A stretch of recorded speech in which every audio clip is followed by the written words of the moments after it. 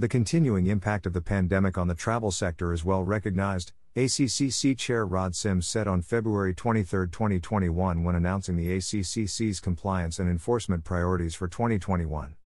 He added, "Consequently, the COVID-19 Enforcement Task Force will be actively monitoring forward sales practices by travel businesses due to concerns about misrepresentations in advertising and marketing material, particularly given the huge uncertainty around the imposition and lifting of travel restrictions."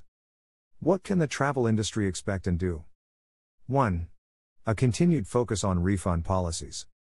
Last year, the ACCC forced Qantas to change its refund policy. Qantas' policy was to headline flight credits, not refunds, for domestic or international flights cancelled or suspended by Qantas due to COVID-19 travel restrictions.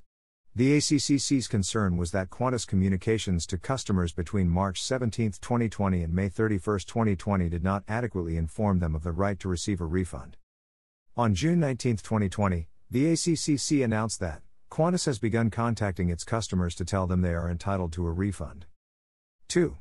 Encouraging fare flexibility, no change fees. The travel industry is waiving change fees and giving long periods in which to use credit vouchers.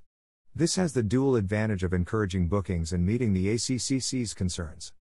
For example, some tour operators are advertising free date changes until 60 days prior in the headline, and free date change, no change fees, price differences will still apply in the fine print.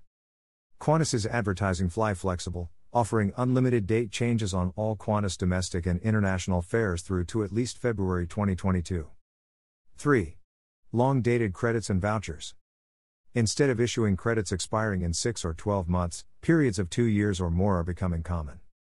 Qantas is making its flight credits, flight vouchers available for longer. Extension of flight vouchers. Qantas has extended credit vouchers to enable travel until December 31, 2023 on domestic or international flights, issued due to COVID-19 disruptions. Carnival Cruise Lines is offering future cruise credits for a cruise booked before May 31, 2021 for a sailing by April 30, 2023. 4. Terms and conditions must have compliant cancellation fees. An Australian consumer law compliant policy on refunds for cancelled travelled plans due to travel restrictions should be contained in the terms and conditions.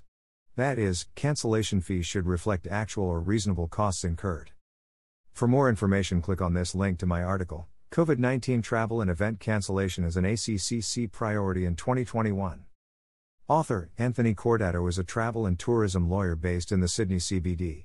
He advises the travel industry, particularly on consumer issues, terms and conditions and agreements. PHO 28297-5600. EAJC@tourismlegal.com.au